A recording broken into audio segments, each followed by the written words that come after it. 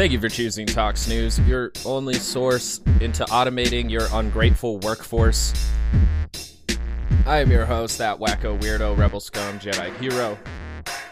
Today's date is June 7th, 2021.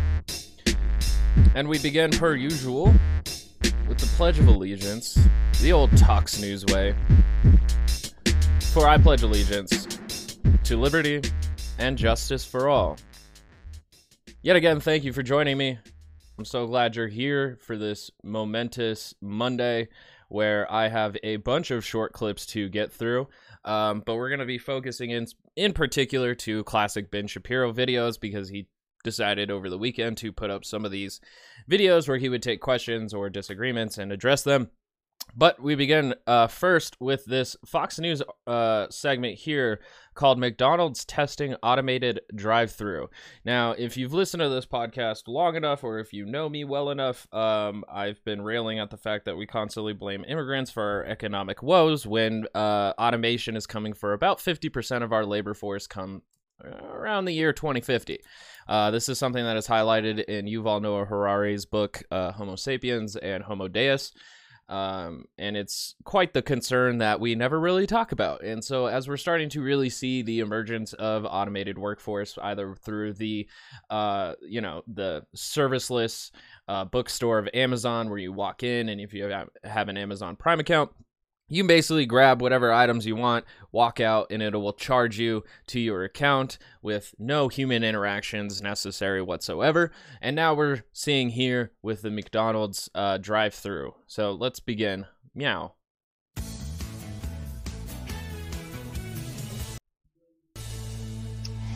As restaurants around the country struggle to find workers, Democrats like Michigan Governor Gretchen Whitmer are using federal dollars to increase entry-level minimum wages.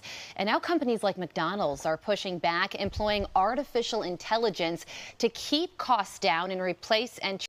So already, what I find fascinating here is that the argument is being made, or at least the premise, is that McDonald's is automating because of pushes to raise the minimum wage.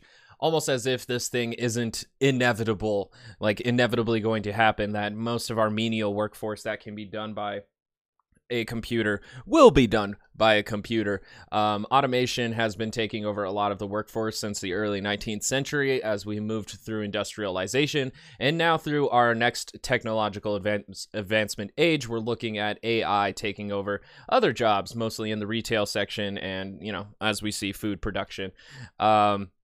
So it's an inevitability that automation is going to come for more and more jobs as machines are a lot more efficient in doing these menial tasks than human beings. We get sick, we get tired, we feel alienated from our workforce, from our jobs. So there's a lot going into why machines would be better for doing a lot of these jobs, but without the proper infrastructure to take care of people's basic needs while replacing their opportunity for income or economic value, we're looking at something very drastic and dangerous in the changes to come.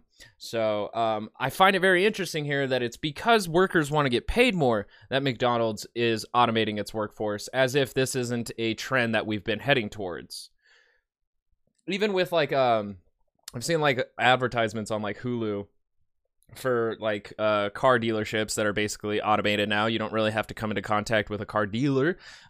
It's all online and automated, and then maybe the only person that will be there is I think it's Carvana, and the only person that will be there is the person who drops off your car, which I think eventually, as self-driving cars get more advanced and efficient, that too will be replaced. We'll have an automated car dropping off your car, which quite might possibly also too be a self-driving car here nearly in the future. Tesla has been toying with this technology for a little bit, haven't quite gotten it down to an exact science that is a perfect formula, but they're still working on it nonetheless, and I wouldn't expect, before the end of this century that we have a lot of self-driving cars. It's an inevitability. Whether we raise their minimum wage or we don't, it's an inevitability because machines are more efficient and cost effective. So it behooves the capitalists to reshape their workforce as much as they can towards automation. In fact, the market really is rewarding them for doing so. And I doubt we're going to get into why here, but let's see. entry-level workers. Here to react is former CKE restaurant CEO Andy Puzder. Good morning to you. So there's 10 McDonald's locations in Chicago that are testing out artificial intelligence at drive-thrus. So do you think that this could actually be a real trend that continues to possibly take other entry-level jobs away? Yeah, absolutely. Look, businesses are like any other entity. If you threaten I mean, I just want to highlight here that who they brought on to discuss this is a capitalist, a business owner. I find it very unfortunate that it's Fox News, so we expect a certain level of bias. But I do find it very interesting that they didn't find a labor organizer or a member of a union to at least juxtapose the position and say why automation might be more harmful to the working class than helpful. And why pushing for livable wages and higher quality of living standards is that detrimental to businesses, especially one of McDonald's, which makes obscene amounts of profit every year and also is able to pay livable wages in like Sweden and Norway and yet keep American workers on starvation wages. So it's a very fascinating case that we have here, and it's even more interesting to me that we get the one-sided biased opinion of a guy who owns restaurants. In their survival, they will do whatever they can to survive, and then that comment saying that businesses will do whatever they need to do to survive, as if like bumping the wages of workers at McDonald's is going to kill McDonald's, one of the biggest, largest, globalized fast food restaurants ever in the history of human existence. The fact that this is the arguing selling point for McDonald's specifically isn't a very sound one. Mainly because it's not to protect the survival of McDonald's, but to protect the profit margin, which has to increase with every quarter, lest the shareholders or the investors or other people find that unseemly for a business in a capitalist society. Food costs increasing dramatically because of the Biden administration's policies leading to inflation generally. Plus wages. Biden's policies leading to inflation generally really doesn't even have much merit behind it either. And he throws that claim out with absolutely no evidence whatsoever, as if we didn't go through an entire year pandemic that really fucked up our food supply and just our supply, our chain of supply in general, especially in meat packing facilities. So ignoring a lot of context here just to go fuck Democrats. So that's good. Are going up dramatically because nobody can find employees. The incentive is for people not to work. And when you incentivize people not to work, they don't work. So you really have... So the argument being made here is like implying that unemployment is feeding this idea that there's no reason to return to work because the state will provide for you. Even though the state can cut off unemployment incredibly easily and you will be left with nothing. But the thing is, though, is I feel like it speaks more about the job market itself if people prefer to stay on unemployment simply for the monetary value, telling me that the job market isn't offering enough money to people who are currently on unemployment. So I don't really think that's a problem of the government. It does say more about our economic system, rather, that they would continue to offer starvation wages, especially after the pandemic, increasing billionaires' wealth exponentially. So we're not making a very great case here for McDonald's. Restaurants facing a crisis and coming out of the pandemic, which put a lot of restaurants out of business. So what McDonald's is looking at, if McDonald's adopts it, it will spread throughout. Those same businesses who got put, who failed during the pandemic were very unlikely to have the resources to even implement AI if the wages were to go up. So like this, again, we're setting a standard for like globalized multinational corporations and then applying it to small businesses as if they will ever be on the same level of like resource engagement, and they never will be. So setting similar standards for McDonald's to like I don't know, some local restaurant, it's not equivocal, and it's not kind of how we should be shaping policies, especially since McDonald's is globalized and can be found around the planet. throughout the industry. So it's a real possibility. Yeah. So, okay. So if artificial intelligence does get used at restaurants like McDonald's, what group of people does that hurt the most? Because we were told that a $15 minimum wage would be a compassionate solution. Yeah, that's really just so wrong. Look, there was a study out of Brookings back a few years ago that said if you graduate from high school, get a full-time job, and wait until you're 21 years old to get married, you have a 2% chance of ending up in poverty and a 75% chance of entering the middle class. And the job didn't have to be a white-collar job. It could be a full-time job in a McDonald's or anywhere else. So when you kill these jobs, when you kill these... I mean, I'm not too familiar with that Brookings study, but I've heard it a few times. Like Ben Shapiro uses it all the time, that if you graduate high school, marry after you're 21, and what was the other one? Buy a house or some shit. There's three prerequisites to being able to move economically. Entering the middle class. Let me see here. 2%. Get a full-time job and wait until you're 21 years old to get married. You have a 2%. Okay, so a high school diploma, a full-time job, and a getting married after 21 increases your likelihood of moving into the middle class. I feel like there's a lot of information that we're missing here. Let me see. 3 simple rules teens should follow is the name of the study to join the middle class. All right. Policy aimed at promoting economic opportunity for poor children must be framed within 3 stark realities. First, many poor children come from families that do not give them the kind of support that middle-class children get from their families. Yeah, because they don't have the same financial... Yeah, no shit. Second, as a result, these children enter kindergarten far behind their more advantaged peers and, on average, never catch up and even fall further behind. Okay. Third, in addition to the education deficit, poor children are more likely to make bad decisions that lead them to drop out of school, become teen parents, and join gangs and break the law. Again, this mostly tells me that it has more to do with the starting line of your economic status. If you start out poor, you have a higher likelihood of remaining poor. But they want to argue here the case that if you graduate high school, you don't marry until you're 21, and then get a full-time job, that you will then break the cycle of poverty that your family for some reason found themselves in, as if they didn't do those things either. So I'm just going to continue reading here out of pure curiosity. In addition to the thousands of local and national programs that aim to help young people avoid these life-altering problems, we should figure out more ways to convince young people that their decisions will greatly influence whether they avoid poverty and enter the middle class.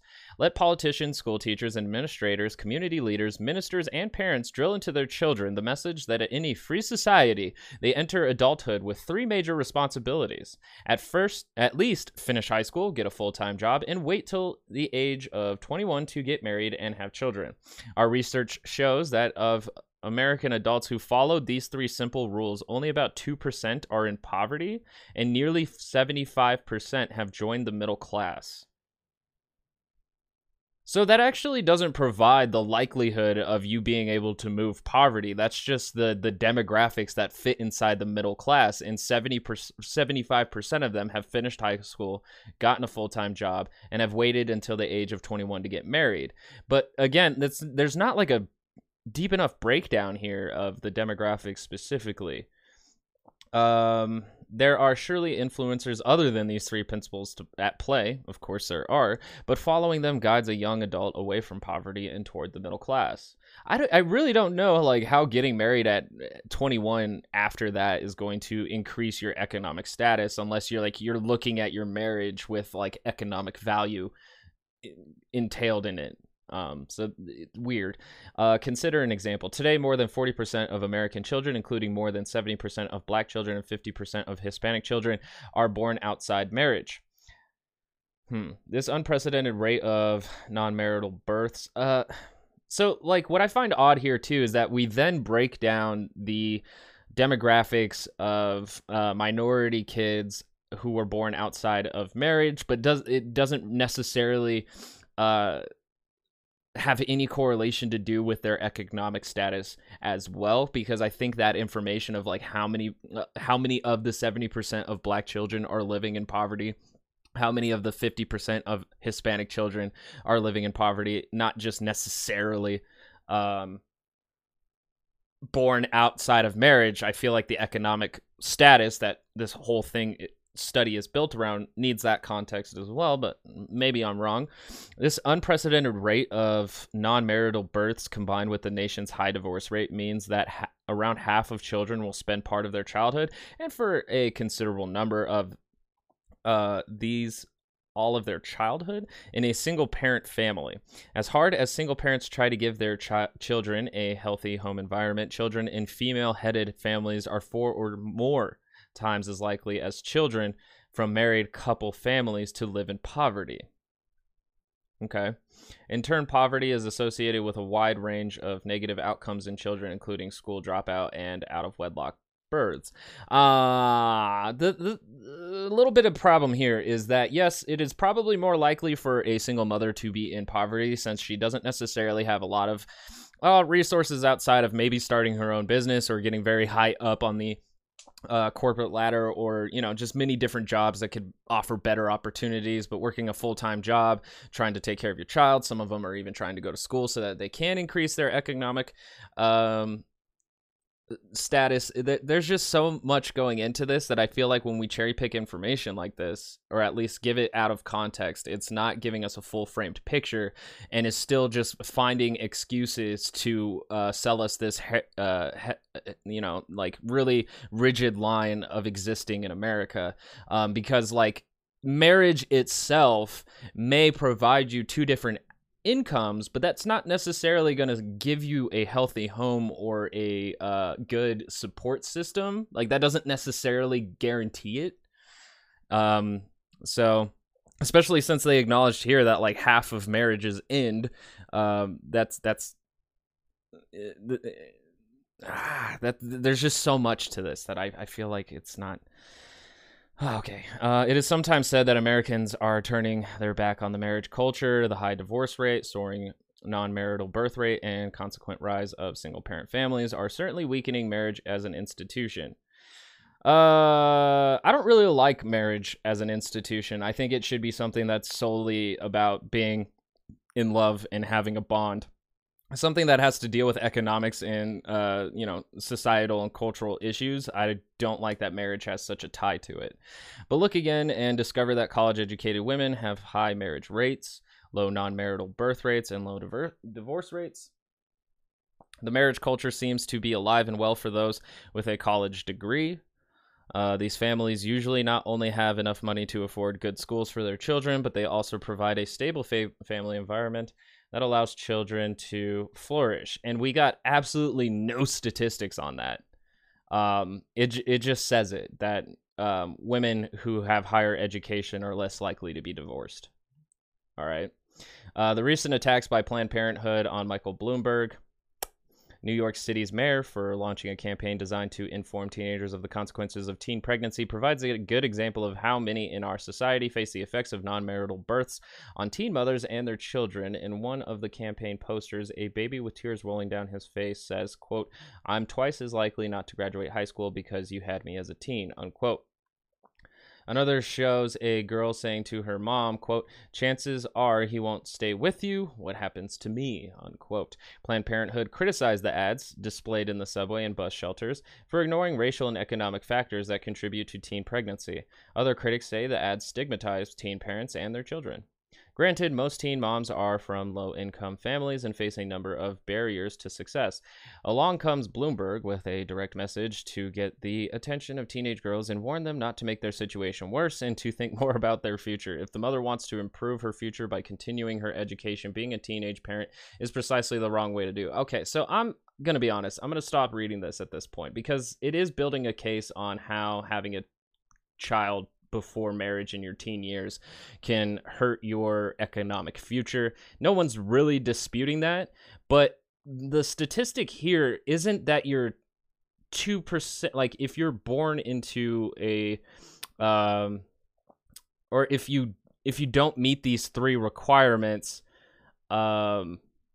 So it shows that adults who follow these 3 simple rules, only about 2% are in poverty and 75% have joined the middle class. So like these aren't likelihoods. If you do these things, you will be successful. It's just that these are the percentages of people who did these things, and that's why they're in the middle class. But there's so many other factors to take into consideration here of their upbringing, their education, their the racial status, the neighborhoods that they did grow up in. There's so many other factors in here to kind of build on what made that individual successful into getting into the middle class. But it's not a likelihood thing as this guy in the Fox News segment portrays it out to be. It's merely data just telling us how many Americans are in this area meeting these 3 requirements or these 3 responsibilities, as they put it. So it's not a likelihood.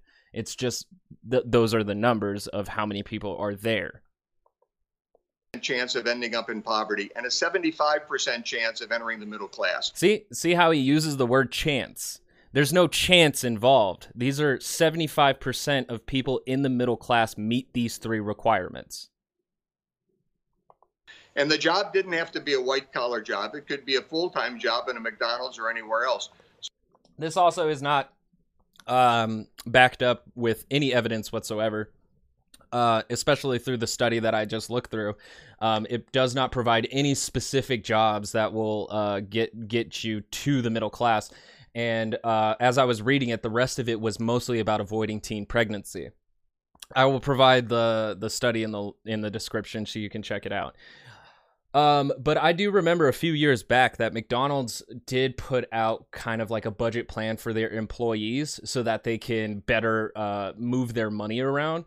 And the budget really like highlighted how much they don't really understand what it's like to live on the wage that McDonald's offers, while also simultaneously telling people to get a second job. That if you work a full-time job at McDonald's, in order to excel and meet your bills and, survive, you should get a second job. So not even McDonald's can back up that claim that if you work a full-time job at McDonald's, you would be working at a livable wage. Like not even McDonald's can prove that. So when you kill these jobs, when you kill these entry-level jobs, when you don't let people get on the ladder of opportunity, the people you're hurting are young Americans, and they've already been hurt. And that is the choice of McDonald's. Rather than raising the wages, rather than bringing them up to what inflation would have had them at, say by 2012, which was around like $20 an hour, if we had actually raised the wages, we might not see the discrepancy of people not wanting to leave unemployment and go work for these companies because they don't offer very many benefits. The upward trajectory in moving upwards in a McDonald's isn't that great either. Although they do offer programs to send you to a business schooling for McDonald's to move up through the managerial experience. There's still more to offer in lines of like PTO, maternal leave, health benefits that McDonald's doesn't quite have in every location inside the United States. But it is specifically McDonald's apathetic policy to initiate AI rather than increasing its livable wage standard that is lacking in compassion, not the raising of the wage and somehow forcing McDonald's to go into automation. It's the choice to do the automation, to make those jobs ineligible for human service. You see the problem here. So McDonald's is choosing to protect their profits rather than raising what the capitalist calls their liability, or basically what they're paying, so that they can keep the increase in their profits. And the United States is very unique in this because we are one of the wealthiest countries to have McDonald's that McDonald's does not pay livable wages or even offer maternity leave and PTO. Other ones in the European Union do. So we don't really have a lot of excuse why Americans don't. Already lost a year because of this pandemic. So to hurt them further is insanity. It's economic insanity. Yeah. How do you feel about the May jobs numbers? 100,000 jobs short of expectations. Do you think that it should be higher at this point? Really, if you think back to the Trump administration, every time economic data came out, whether it was news or GDP, no matter what it was, the phrase that always showed up in the press releases was exceeds economist expectations, which was a reversal from the Obama era when the economists used to make these very bright predictions as to where the economy was going. Well, we're back to the bright predictions, but reality is not meeting the predictions, and this is going to continue because the economists believe that this government spending actually works, that the government can spend its way to prosperity. We can't spend our way to prosperity. Government spending is not going to do. Then why is it every time that a big corporation fails, like in the 2008 housing bubble, why is it that when we stimulated the economy by bailing them all out, was it only then that we avoided a Great Depression? So, like, you can say that federal spending isn't going to help anything, and yet every time the economy takes a dip, we just pump money into Wall Street, and I never hear you guys complain about it. Do anything permanent. It's not helping create jobs. It's hurting. The policies are hurting job creation. So I think we're going to see this more going forward. The fascinating thing to me, too, is that he doesn't highlight any specific policies that harm the working class, except for raising the minimum wage, which is exactly what Fox News does, which is convince you to work against your best interests. That's it. That's that right there. Rather than holding McDonald's accountable to offer livable, decent wages for their workers, we're going to make the excuse that these are a bunch of ungrateful ingrates and they should just have their jobs automated. There, problem solved. All right, so moving on to just a barrage of Ben Shapiro. This one begins from way back. I don't even know when this one came out, but it was it was pre-COVID days for sure. There's a crowd, and this is back when Ben Shapiro would really go viral just for like talking to people in the crowd. Oh look, Shapiro reveals the 3 keys to escaping generational poverty. Look. Oh my God, I didn't even know that was going to be one of the segments, and that guy literally just quoted this study. Let's hear Ben just regurgitate the same exact rhetoric. Question just sort of focuses on 2 sort of different things we've been talking about. One, which is focusing on the decisions people make and how that influences how successful they are.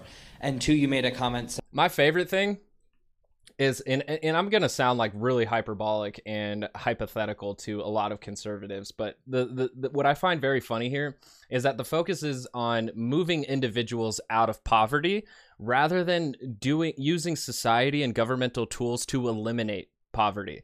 So I like the conservative position that people can move out of poverty, but poverty is going to be a thing no matter what. As if like the income inequality has nothing to do with the level of poverty that we see in this country. Saying in America, we don't afford you, equality of wealth or things like that. We give you equality of access. Well, equal access to rights, not equal access. Okay. There is a difference. What I mean by equal access to rights, obviously, is I mean that no one's going to get in your way, that the rights that you hold are the same as the rights that I hold. But when I'm saying, and if somebody blocks them, then that's blocking your access. But what I don't mean is that a person who has $1 million in the bank is equally situated with a person with $5 in the bank, because obviously that's stupid. Yes, and I would agree that that's stupid. Good, we're in agreement on stupidity. All right. Yeah, something we can agree on. I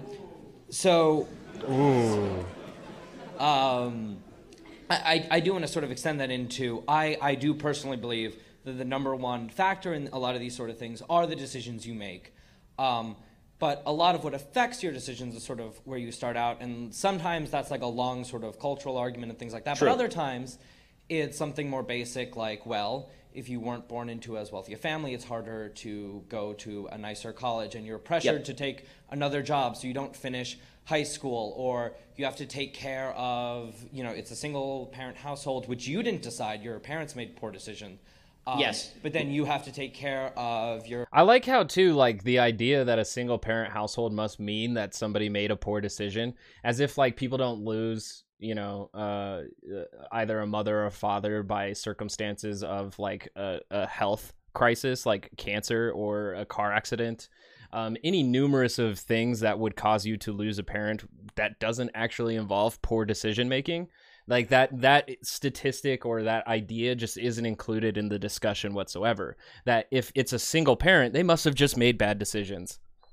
or little siblings or things like that. So then it becomes harder for you to maintain your job and you lose that. So I think there's a lot of sort of things that 100% affect this is correct, yeah. three sort of key tickets you've talked about that are heavily influenced by factors entirely out of a person's Well, I control. mean, not having babies out of wedlock is definitely not influenced by factors beyond your control. I mean, unless you have uncontrollable genitalia.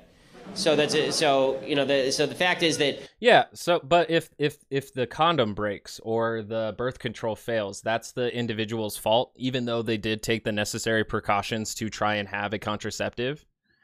So like again, we're making like a hasty generalization on single parents here that I don't think is very fair. just because you had a single mom doesn't mean that you have to follow in the pattern. Bottom line is that when you have cycles of poverty, somebody's going to have to break that at some point, and that's going to take an act of will. When it comes to graduating from high school, the number of people who are dropping out of high school because they need to, you know, support their family is incredibly low in the United States. But if that's the case, then, you know, I'll give you an example. There's a listener of mine who's a young woman, I think she's probably 18 years old, who emailed me the other day, and she said, you have your 3 rules, right? No, don't have babies before marriage and finish high school and then get a job. And she said, I love your show. I agree with everything you say. I also broke one of those rules. So I have a baby. I had a baby when I was 15 years old. And what should I do about that? And I said, well, I replied to her and I said, well, what's your social structure like? What did you have your parents nearby who can help out with your kid? Do you have a church that you belong to, people who you can rely on? And she said, well, I'm not really a member of a church. I don't have like a huge social structure. I have my mom. My mom's also a single mom, because there are these pathologies where there are generations of single mothers. And so what should I do? And she said, well, I went ahead and I got my GED. And now I'm trying to go to community college, but I don't have money for childcare. I don't have money for childcare. My mom works. So what should I do? And I said, well, why don't you put together a GoFundMe and get it to me, and I'll push it out there. And so she sent me a GoFundMe. I put $100 in the kitty, and now Like, amazing. Rather than focusing on government programs that could truly help the citizens, Ben Shapiro says, why don't you throw me your GoFundMe? Like, honestly, just give me a link to your GoFundMe and I will find a bunch of people who will help you survive. Like, what? Honestly, what does that speak about our society, that we have to constantly go on a website to ask for money in the same way that a panhandler does on the street, just so that we can meet our basic necessities? That's wild. an hour and a half later she had $6,000. And he says it like it's normal and it's okay and it's fine, as if our government, like, he is okay with the government abandoning people and having to pull themselves up by the bootstraps. But then apparently the bootstraps also entails just asking strangers for money rather than having strong economic or political programs that would help millions of people rather than one single individual. The reason that I did that, and the reason that I tell this story, is not because I'm such a wonderful dude, although I am. The reason that the reason that I tell this story is because there is a world of willing people who are willing to give and help you escape these things if you want to make the effort. There's whole groups of people out there. There's whole organizations dedicated to helping you escape making bad decisions, dedicated to helping you get out of poverty. And if people need to find these things, then please email me, email your church, email your synagogue. There are entire religions dedicated to this. And this idea that there are these inescapable chains of poverty, that no decision you make can help you escape these things, you know, if that's true, then we're not doing a good enough job on a... If we don't end the living in poverty, if we don't end poverty, the cycle of poverty will never end. So ending it for a single individual, while that is an achievement and while that is something to be proud of, it's not really, because it perpetuates the cycle of capitalism that allows the suffrage of millions of people, and when a pandemic happens, forces 8 million people below the poverty line and 40 million kids not having enough food on their plates. So this idea that we have to look into these like NGOs that are just out there that nobody has access to, or we have to look for strangers to throw their money our way, rather than focus on strong community organization that will build a strong political movement to get people policies that work in their favor rather than the corporations, it's just perpetuating capitalism's worst tendencies. Private level, but I don't think it's true. I think the American people are the most generous people on the face of the earth, statistically speaking. That is eminently true. There was a study that came out that Americans are one of the most generous people on the earth because we do donate a lot of money to charity. That is a fact that Ben Shapiro has correct. Republicans, by the way, do give much more money to charity than Democrats, mainly because That part I do not know. Like,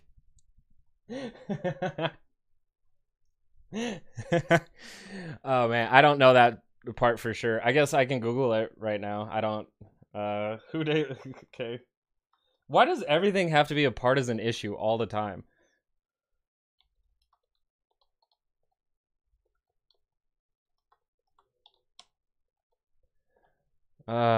Republicans give more to charity. All right. This study came out in 2018. Republicans give more to charity than Democrats, but there's a bigger story here. Huh. I don't even know the nonprofit quarterly. Okay. The political differences between Republicans and Democrats don't play out solely at the ballot box. They also predict how likely people are to donate to charity. This finding from a newly published research project reflects a key difference, one tied to political affiliation, about how our nation should take on critical social issues like homelessness, poverty, and healthcare. The data also suggests that in times of political strife, both parties' supporters pull back. Nice. When we needed everyone the most. Nice. So, using voting and IRS data for the residents of 3,000 counties across the nation, the four-professor research team found, according to the New York Times, that counties which are overwhelmingly Republican report higher charitable contributions than Democratic-dominated counties, although, quote, giving in blue counties is often bolstered by a combination of charitable donations and higher taxes. But as red or blue counties become more politically competitive, charitable giving tends to fall. One can conclude this shows the Republican Party is, despite the controversial wisdom, the party that cares about those in need and puts in money where its mouth is. But the true picture is more complex, reflecting at best a real difference between the parties in the best way to approach the challenge of human need, because the range of organizations and activities that are supported by tax deductible giving is very wide. It's not clear how these funds are actually used or what motives they reflect. Yeah, also too, like, my cynical side says that Republicans are donating more to have more tax deductions. But it's a very Carnegie Hall, not Carnegie Hall, that's not his name. I don't even remember his first name, but Carnegie was a economist, I think in Britain, or no, New York, of the United States. I don't keep track of rich people that much. But Carnegie was like a big proponent of making sure that he controlled his money. He was very much against taxes and the government dictating where that would money go and how it would be used. He was more into building organizations and being a philanthropist in the same way that Bill Gates is that it's his best decision to choose where these resources go and who it helps. And so I feel like that methodology of thinking there does translate very well into Republicans. I feel like Carnegie was a conservative of his time, so it makes a lot of sense. I don't think a lot of people know Carnegie or know that idea, and that's where it goes to, but I think that it's a more bigger through line here, that they're more interested in giving to NGOs and organizations while also opposing welfare programs through the government, because they would much rather have these organizations that work similar to the corporation style, rather than the big government telling everybody how we're going to do things. So it's very much on brand. It makes sense. I am genuinely surprised. But Democrats, what the fuck? Because they're religious. But Ben says it's because they're religious. Oh, that's right. Democrats don't donate because they're Satanists. That's right. Forgot. And so our goal as individuals, not as a society, because I don't like to talk about our goals as a quote-unquote society. Our goals as individuals should be to help people make the right decisions so they can escape these bad decisions that they were about to make. And people's goals. Why would you focus in on goals of individuals that make up a society rather than the goals of the society, which takes the participation of individuals? Like that really just even more feeds the negative capitalist tendencies on an Ayn Randian level of forget all but gain wealth and forget all but self, or some shit like that. That's exactly the individualism that like not only fascism feeds on, but the alienation that capitalism feeds on, that atomizes us in all of our neighborhoods, not making a real strong communal bond unless you join a church or join a certain type of organization. It isn't just enough to be a citizen of America. You have to then find some kind of faction or tribe within that, and that's your community. That's the problem that I find with this like atomization of individuals, is that it's more focused on the selfish interests and needs, which then, you know, really gives this massive excuse to massive corporations to do shitty shit. And then it just doesn't really build a strong organization for individuals to come together and fight bigger powers. So good for you, Ben. As individuals should also be not to make the bad decisions. These cycles cannot be broken by a government coming in and trying to fix them. Government tried to fix poverty in 1964. The war on poverty has now been going for half a century, and by percentage, the same number of people are poor. Okay, so this is just not working. We're going to need to do something else, and it's going to need to come down to individual decision making. Just to end this, I want to thank you for your personal kind charity, especially. You don't have to. I didn't give you money. I can thank you for your kindness to others, and I am very appreciative of everyone who does that. I just personally don't believe that that's going to be the solution for everyone out there. But once again, I thank you for coming and speaking here, and I thank you for advancing the cause of charity, even if you do it in a way that is politically different from my own. Well, thank you. I appreciate that. All right, that was a nice way to end that. That's what like good faith discourse sounds like, even if Ben had to use a bunch of mischaracterization and misrepresentation to get his point across. All right. The next one, Shapiro explains why communism is evil. Hello, Mr. Shapiro. My name is Joey Stone. I'm from Vanden High School in Fairfield, California. I was just wondering, what are your views on Colorado's new, I guess, option to push communism at all costs? What to the push fuck? Communism. Communism? Well, I mean, I'm not aware of the kind of provision that you're talking about in Colorado law. Yeah, who is? What? This was years ago, but like, what? What state ever has been like, go ahead, push as much communism as you can? Who? What? When? Where? Why? And how? What? Wow, 20 seconds in. All right. Law.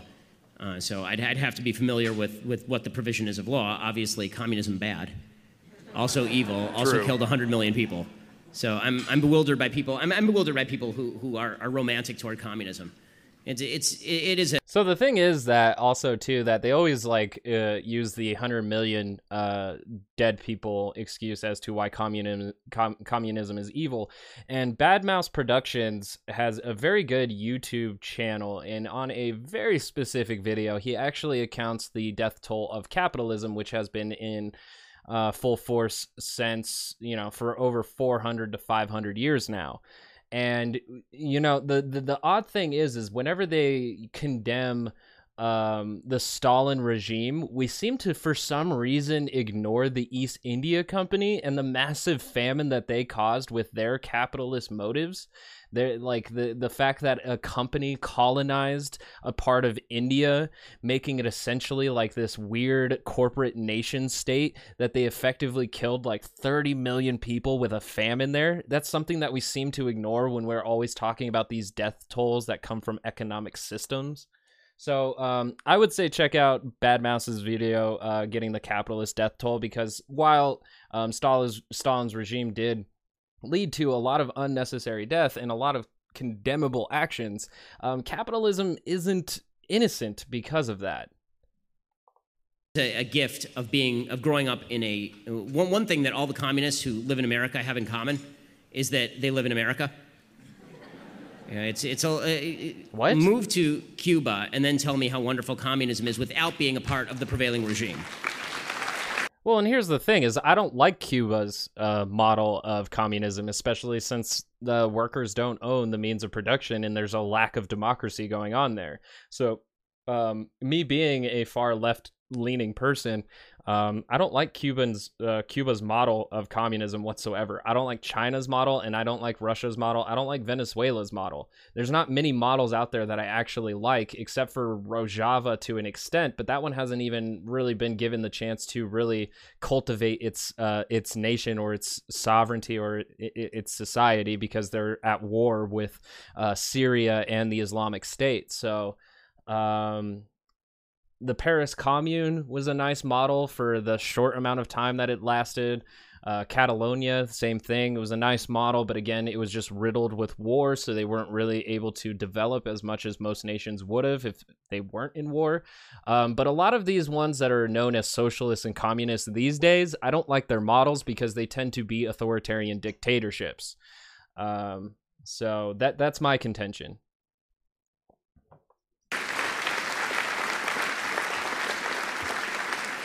Thank you. It's easy for Michael Moore to talk about the glories of the Cuban healthcare system while he has his WGA card. It's a little bit different when Michael Moore, would have to live there, which of course he never will. The people who are the most anti-communism in America are people who left communist countries, right, who actually lived in these places.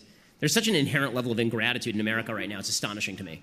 People who were born on third base. Well, it's very odd to be like unconditionally to give unconditional gratitude to the United States. I have a certain level of gratitude because, yes, I don't want to live in Cuba. I don't want to live in China. And I certainly don't want to live in Russia. But that doesn't mean that America is just like absolved of all criticism and all of its flaws. Like, it is honestly just as flawed as China and Russia, although we excel in different areas of either democracy or freedom of speech, stuff like that. We might have certain markers that are better than those societies, but that doesn't mean that the United States is absolved from any criticism whatsoever. And that's really like intellectually lazy position to take, because like American exceptionalism is one of the biggest things I would critique. In American exceptionalism tells you that you should love the United States no matter what. And I hate that idea. I hate that idea because it allows atrocities to go on, like the massacres in Fallujah, and it allows that to be swept under the rug. The massacres in Vietnam, the massacres in Tulsa, in our own borders, like that just allows all of that to be swept under the rug and be like, well, we moved past it, even though we didn't really, because nobody faced accountability for these actions. Oh, man. And think they hit a triple.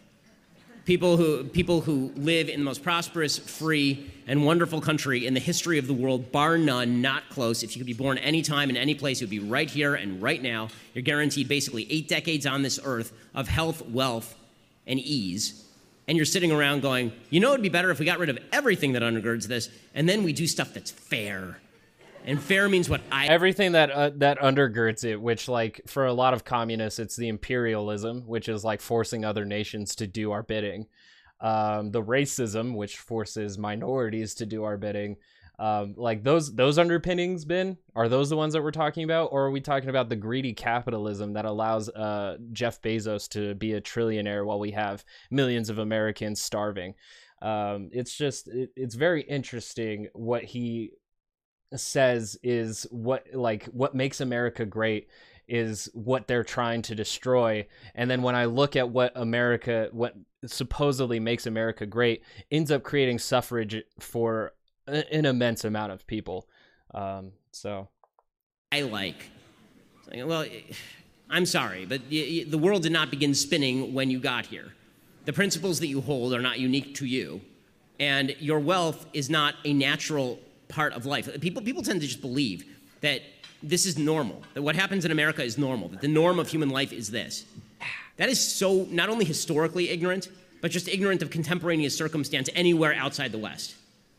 If people actually had the ability to take a time machine, then they might be a little bit more grateful for what it is they have here in the United States.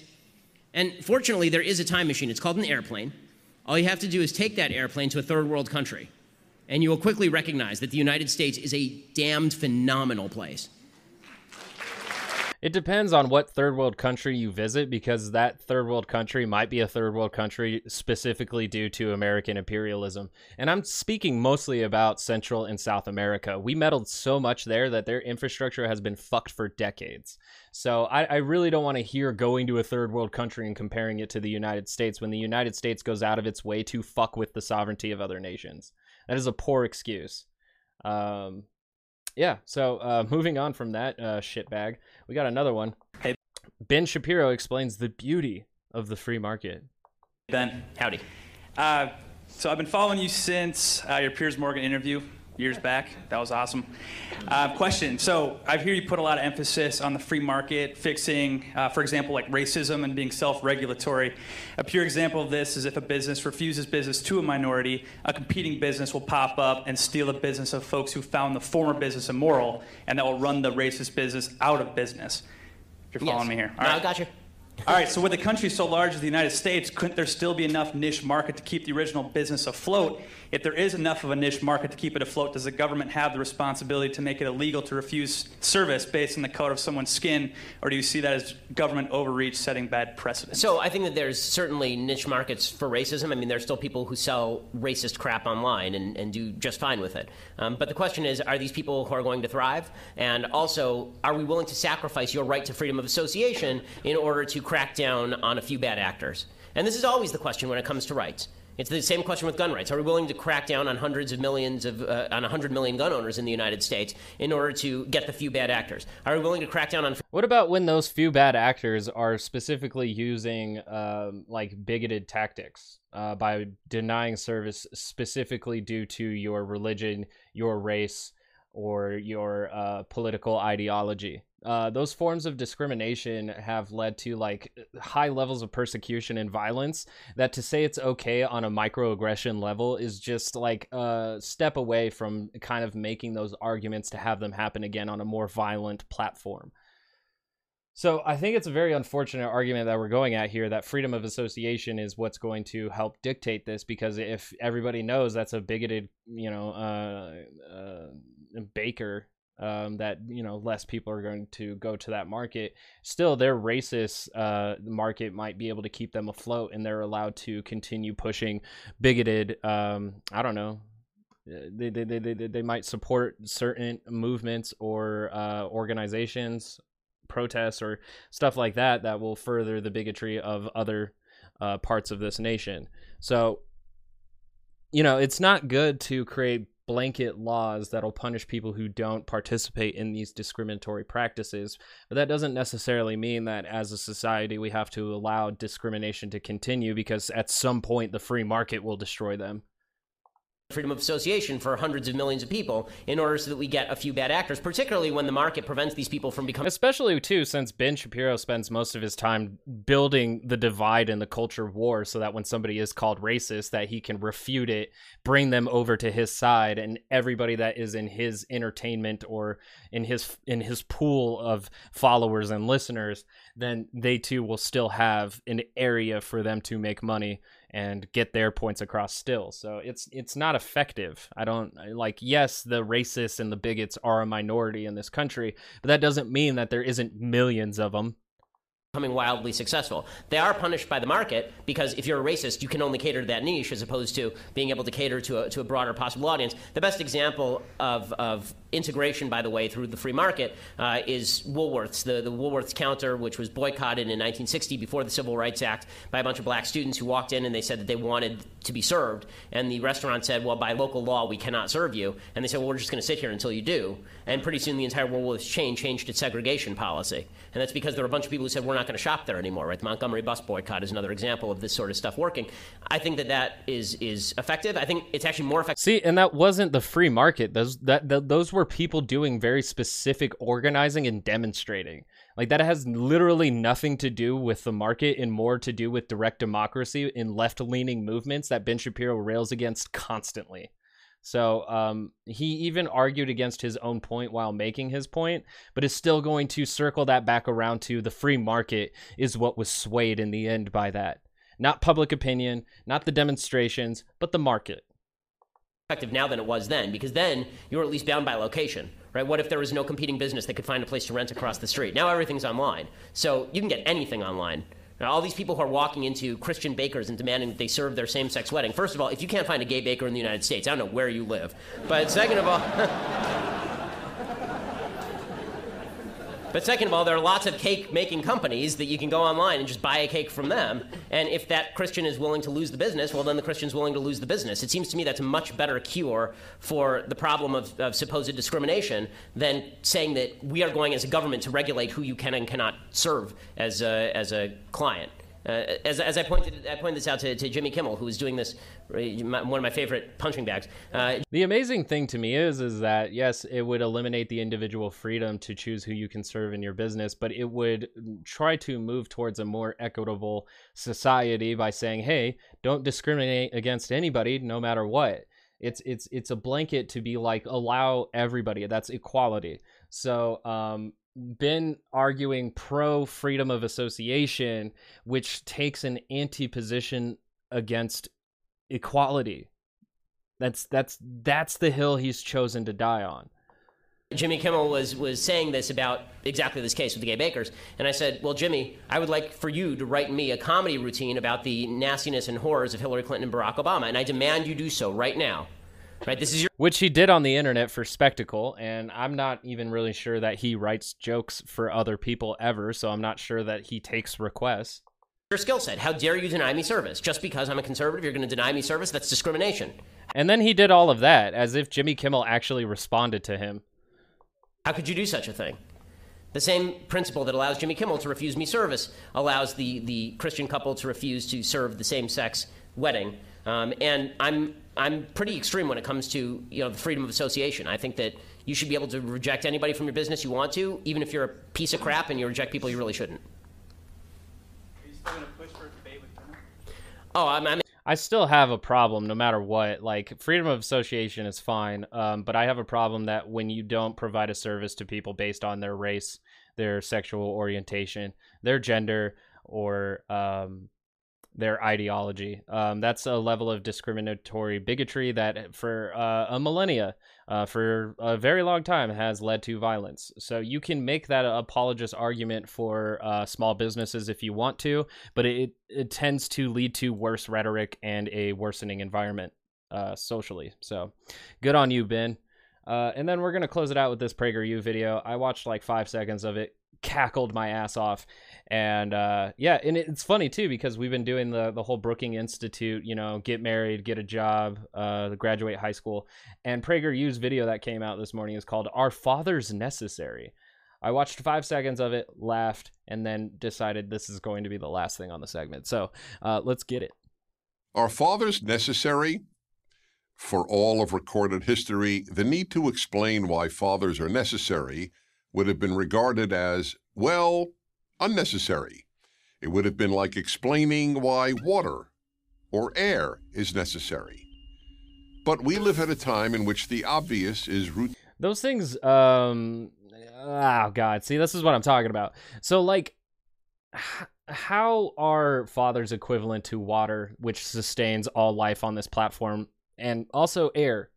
And when we're speaking about fathers, are we speaking in like the sperm donor sense that we need them in order to perpetuate the species, or are we talking about fathers in the sense of the archetypal role that they play in our family structure?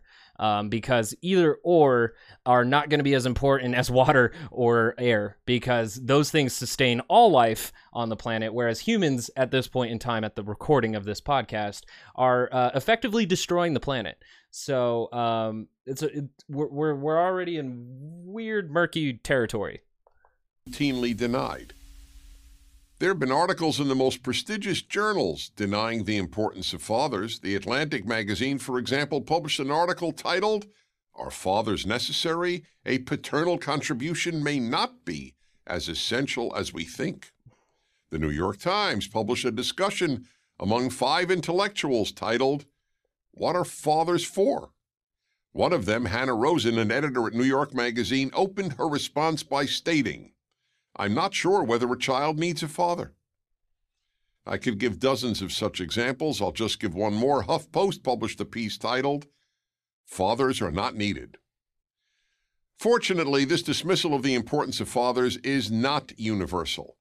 In a 2008 I really liked, too, how, like, the headlines of these articles were enough for Prager to be like, I disagree. Rather than getting into, like, the information themselves within the articles, the headlines were enough for him to be like, they're wrong. So that really tells you how intellectually in-depth Dennis Prager is when he's arguing these issues. Is that if the premise is something he disagrees with, he doesn't want to hear the rest of the argument. Father's Day speech a few months before his election as President of the United States, Barack Obama said, "Fathers are critical to the foundation of each family. That they are teachers and coaches, they are mentors and role models, they are examples of success, and they are the men who constantly push us toward it." Yeah, but that's the thing, is that, like, you could say that about women too. You could say they are teachers and coaches, they are mentors and role models, they are examples of success, and they are the women who constantly push us toward it. Like, it's a blanket politician statement that you can replace one word with and it would stay pretty much the same. It doesn't build a argument or case that says you need a father in the household. Whether we're talking about the sperm donor to perpetuate the species, or we're talking about the archetypal role of what a man should be. What makes his comments particularly noteworthy is that Barack Obama grew up without a father. Both boys and girls need fathers. We'll begin with boys. A boy has no built-in understanding about how to be a man, meaning a good and responsible man. See, and that's the thing. That's like completely arbitrary and only fits into the societal times, because that has always been shifting. So it's very weird that we're going to say that we need a father in there so that we can make sure that this boy knows how to be a man when he grows up, as if he's never going to come across any other man that could possibly teach him how to be a man, as if that's even required either. Because, like, on top of it, Prager doesn't acknowledge that gender is on a spectrum, and, you know, the genitalia doesn't necessarily indicate your gender and the role that you will play in our society. So, dumb. That's my first reaction to that. Male nature is wild, most obviously regarding sex and violence. If a boy does not have a father who models how a man controls himself, he will most likely not know how to control himself. Seriously? So, like, a boy is just going to come out, like, hypersexualized and super violent by not having a father to juxtapose that, by showing, like, a father that is, like, self-controlled. But then, like, that also implies the existence of a father who also doesn't know how to control himself, teaching his child the same tendencies. So, like, a father isn't going to fix that problem inherently. Just good role models on its own would do that. Good character building will do that. And you don't need to have a father necessarily to do that. I'm not going to say that having a father isn't a great system of support, but it isn't inherently so, because no matter what, you're going to find flawed human beings no matter where you go, and some of them might not be good dads. Let alone want to. That's why most males in prison for violent crimes grew up without a father. After days of riots in the... There's still a large discussion on poverty to be had with that, because I'm sure a lot of those violent crimes or violent criminals without fathers are also poor. So are we going to also talk about how not only having a father is important, but a wealthy father would probably be good?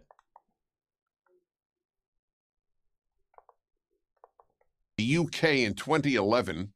Quite like the 2020 riots in America, Christina Adone wrote a column for the London Telegraph whose title says it all. London riots, absent fathers have a lot to answer for. In the column, she wrote, "The majority of rioters are gang members. Like the overwhelming majority of youth offenders behind bars, these gang members have one thing in common: no father at home." Yeah, but that honestly just sounds like a conservative talking point for making the case on why there doing this behavior. And to just put out a, like every conservative does, they put out a claim with absolutely no evidence to back it. They just say it, most. They just say most, and that's enough to sell you the point, or at least enough for Dennis Prager, which seems to be the only article he brings up where he read past the headline, which is one that agrees with his worldview. Amazing.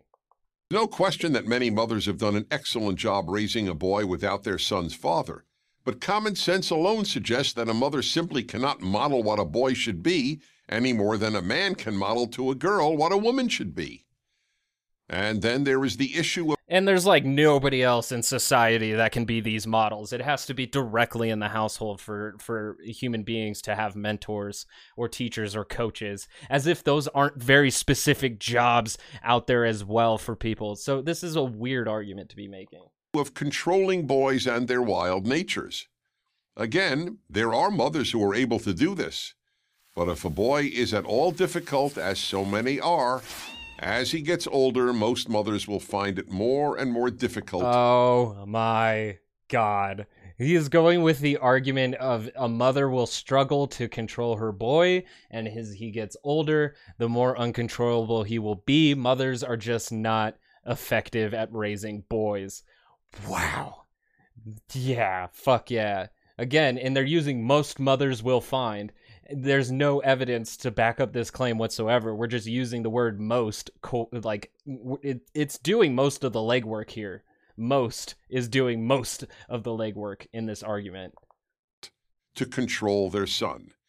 Because unruly boys listen to their fathers much more than they listen to their mothers.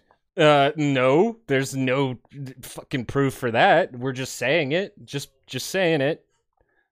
Yep, just say it, and it becomes true. Which is precisely why most violent criminals grew up in fatherless homes. Again, as if, like, poverty has nothing to do with this whatsoever. Cool. They obviously did not listen to their mothers. As regards daughters, the father is the man girls learn to relate to. Without a father to relate to and bond with... It's amazing, too, how much, like, this video is just, like, downplaying the role of the mother and basically making them sound useless by making even the father more essential to the daughter than the mom in this part of the argument. So the mom is ineffective at raising a boy because they're uncontrollable and she can't understand them, and then the father is the most relatable and easy to bond with the daughter, and the mother fails at that too. Like, wow. There are at least two destructive consequences. First, she will not know how to choose a man wisely. Yeah, fathers are the only way for a woman to pick the right partner. And I also like to hear how when they're scrolling through, like, these she's like, it's a graphic of her, like, scrolling through her phone as if she's going on online dating apps to find a partner. They're all dudes. So, like, I appreciate here during Pride Month that PragerU is staying on brand by portraying heterosexual relationships. Very binary. Love it. She will not know how a man should treat her, and she may well end up with a man who mistreats her. Yep, yeah, there's like no media to tell you these things. There's no organizations that will tell you about domestic abuse. There's literally no one out there to tell you about the human experience except for the two people you are born with, your mother and your father. That's it. That's it. And I'm not trying to downplay the foundational education that parents offer. I'm just thinking it's ridiculous that it has to fit the rigid lines of a nuclear family. Like, it's really dumb, because not only are we arguing that a single mother household is bad for you, but a two-mother household is bad for you. So here's my proposed solution. Since a father is so great at raising children, every family should have two fathers. That will double their chances for success. Thanks to PragerU, I have now come to the realization that two-father households will be the most successful in America. Second, to fulfill her desire to bond with a man as primally yearning... Oh my God. Holy shit. Holy shit. That fathers are around so that daughters have their primal yearning to find approval from a man. That's why we need a father in the house. Holy fuck, dude. You've reached like a whole new level of ignorance. My God. In most women as bonding with a woman is in most men, she will go from man to man. Girls without fathers in their lives are far more likely to be sexually promiscuous. Oh my God. Oh man, look out, guys. You don't want to leave your daughter with your mom because she's going to turn out to be a whore. No, absolutely no data shows this. It's just fucking Prager's big-brained deduction working here. My God. Oh. And to begin sexual activity at an earlier age, which in turn are reasons many young women are depressed. See, and like these are 5-minute videos, and like they don't cite any sources. He doesn't cite a single study. It takes 5 seconds to be like, as the Brookings Institute study shows, or even no seconds at all by putting like a little display at the bottom of the screen of your sources. No, let's just say shit. Fuck it. They're 5-minute clips. Few women find sleeping with man after man fulfilling. Most find it ultimately depressing. Finally, yep, there's that word most again. There it is again. Fathers give both sons and daughters the thing children need most: a sense of safety and security. As much as children need love, they need a sense of security even. That's amazing. So a mom can't offer safety and security, while at the same time, his political party will argue that women need to be owning firearms. So even if they own a firearm, your mom's not likely to protect you. Kids, you're going to need a father. And thanks to PragerU, I've come to the realization that you'll be better off with 2 fathers. Yes, with 2 fathers, you have doubled your chances of success. More. And in general, moms give love and dads give security. I learned how necessary fathers are, not only by having one and being one, but by the many people, men and women, of all ages, who have told me that they see me as a father figure. Isn't that amazing? Almost as if you don't need a father directly in your household to have a role model fit that archetypal role. He makes that argument 30 seconds before this video ends, barely, and he's proud to take it up because of course he wants to be everybody's intellectual daddy. Of course PragerU wants to be called Big Brain Daddy. Of course he does.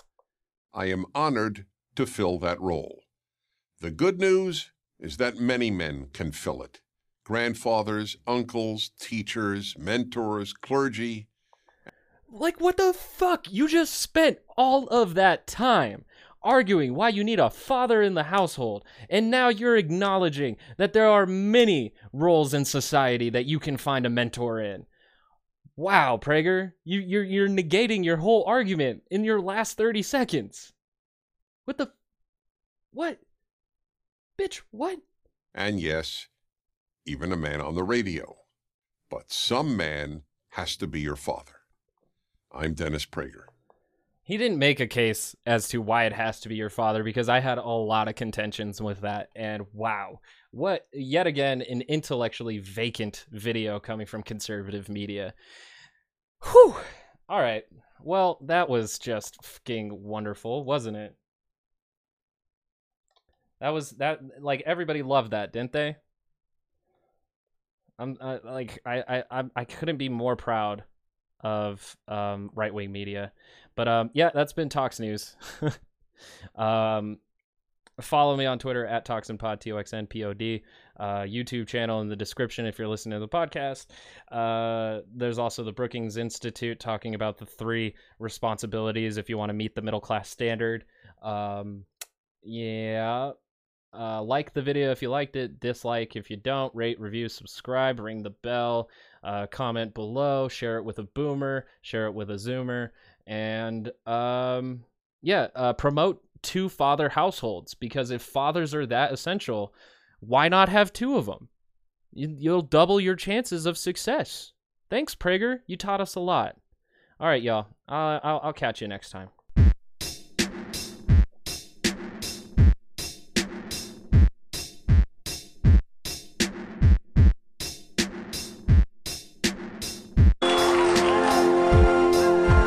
Mr. Madison, what you just said is one of the most insanely idiotic things I have ever heard. At no point in your rambling, incoherent response were you even close to anything that could be considered a rational thought. Everyone in this room is now dumber for having listened to it. I award you no points, and may God have mercy on your soul.